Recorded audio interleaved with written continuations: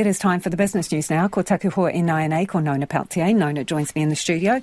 Okay, first off, we're going to talk about Auckland Airport. It's experiencing a boom in North American connections. What's going on? Well, just today they had a couple of additional flights. They had Delta Airlines for the first time for a while, and the United Airlines. They just announced on the weekend that they were coming, and they're looking at, 3 flights a week or something like that. And in addition to the other growth we've been seeing recently, growth in Asia had been quite sluggish, but it's starting to pick up again, according to Auckland Airport.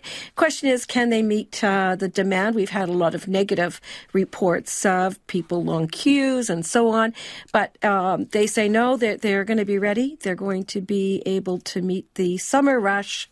So welcome to New Zealand. That's all I can say. And does that mean cheaper airfares for people, Nona? Oh, well, no doubt there'll be a lot of competition in some of those key routes, but not necessarily the ones that go to Winnipeg, just say it. Okay. Not that there's any self-interest involved in that. No, self-interest at all. The total value of KiwiSaver funds has dropped in the third quarter. How much are we talking about here?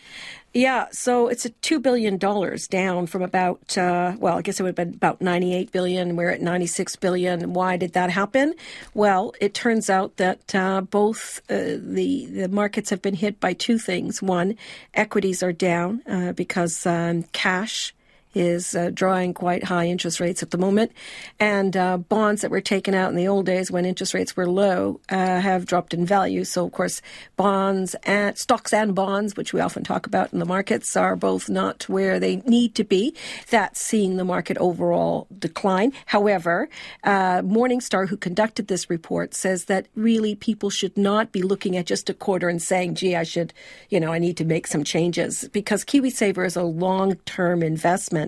And if you looked, say, over the last 10 years, they did look over the last 10 years, and they said that there was average growth, say, in an aggressive fund of 8% over that period. Even a conservative fund grew about 4%. So the thing is, when these kinds of things happen, it's best to just continue to invest. Don't look at your KiwiSaver fund from one quarter to the next and worry, because really longer term, the investment does tend to accumulate in your fund. So don't do anything rash. Don't keep checking on it every 5 minutes. Okay, No. What else has been going on in the market? Okay, so the market ended down 0.25% today, a drop of 25 points to 10,742. That's still about a year's low there.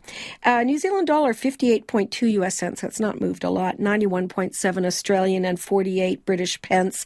We're going to be looking for some additional information this week on inflation data, especially and market movements in interest rates. So, lots to see, lots to worry about.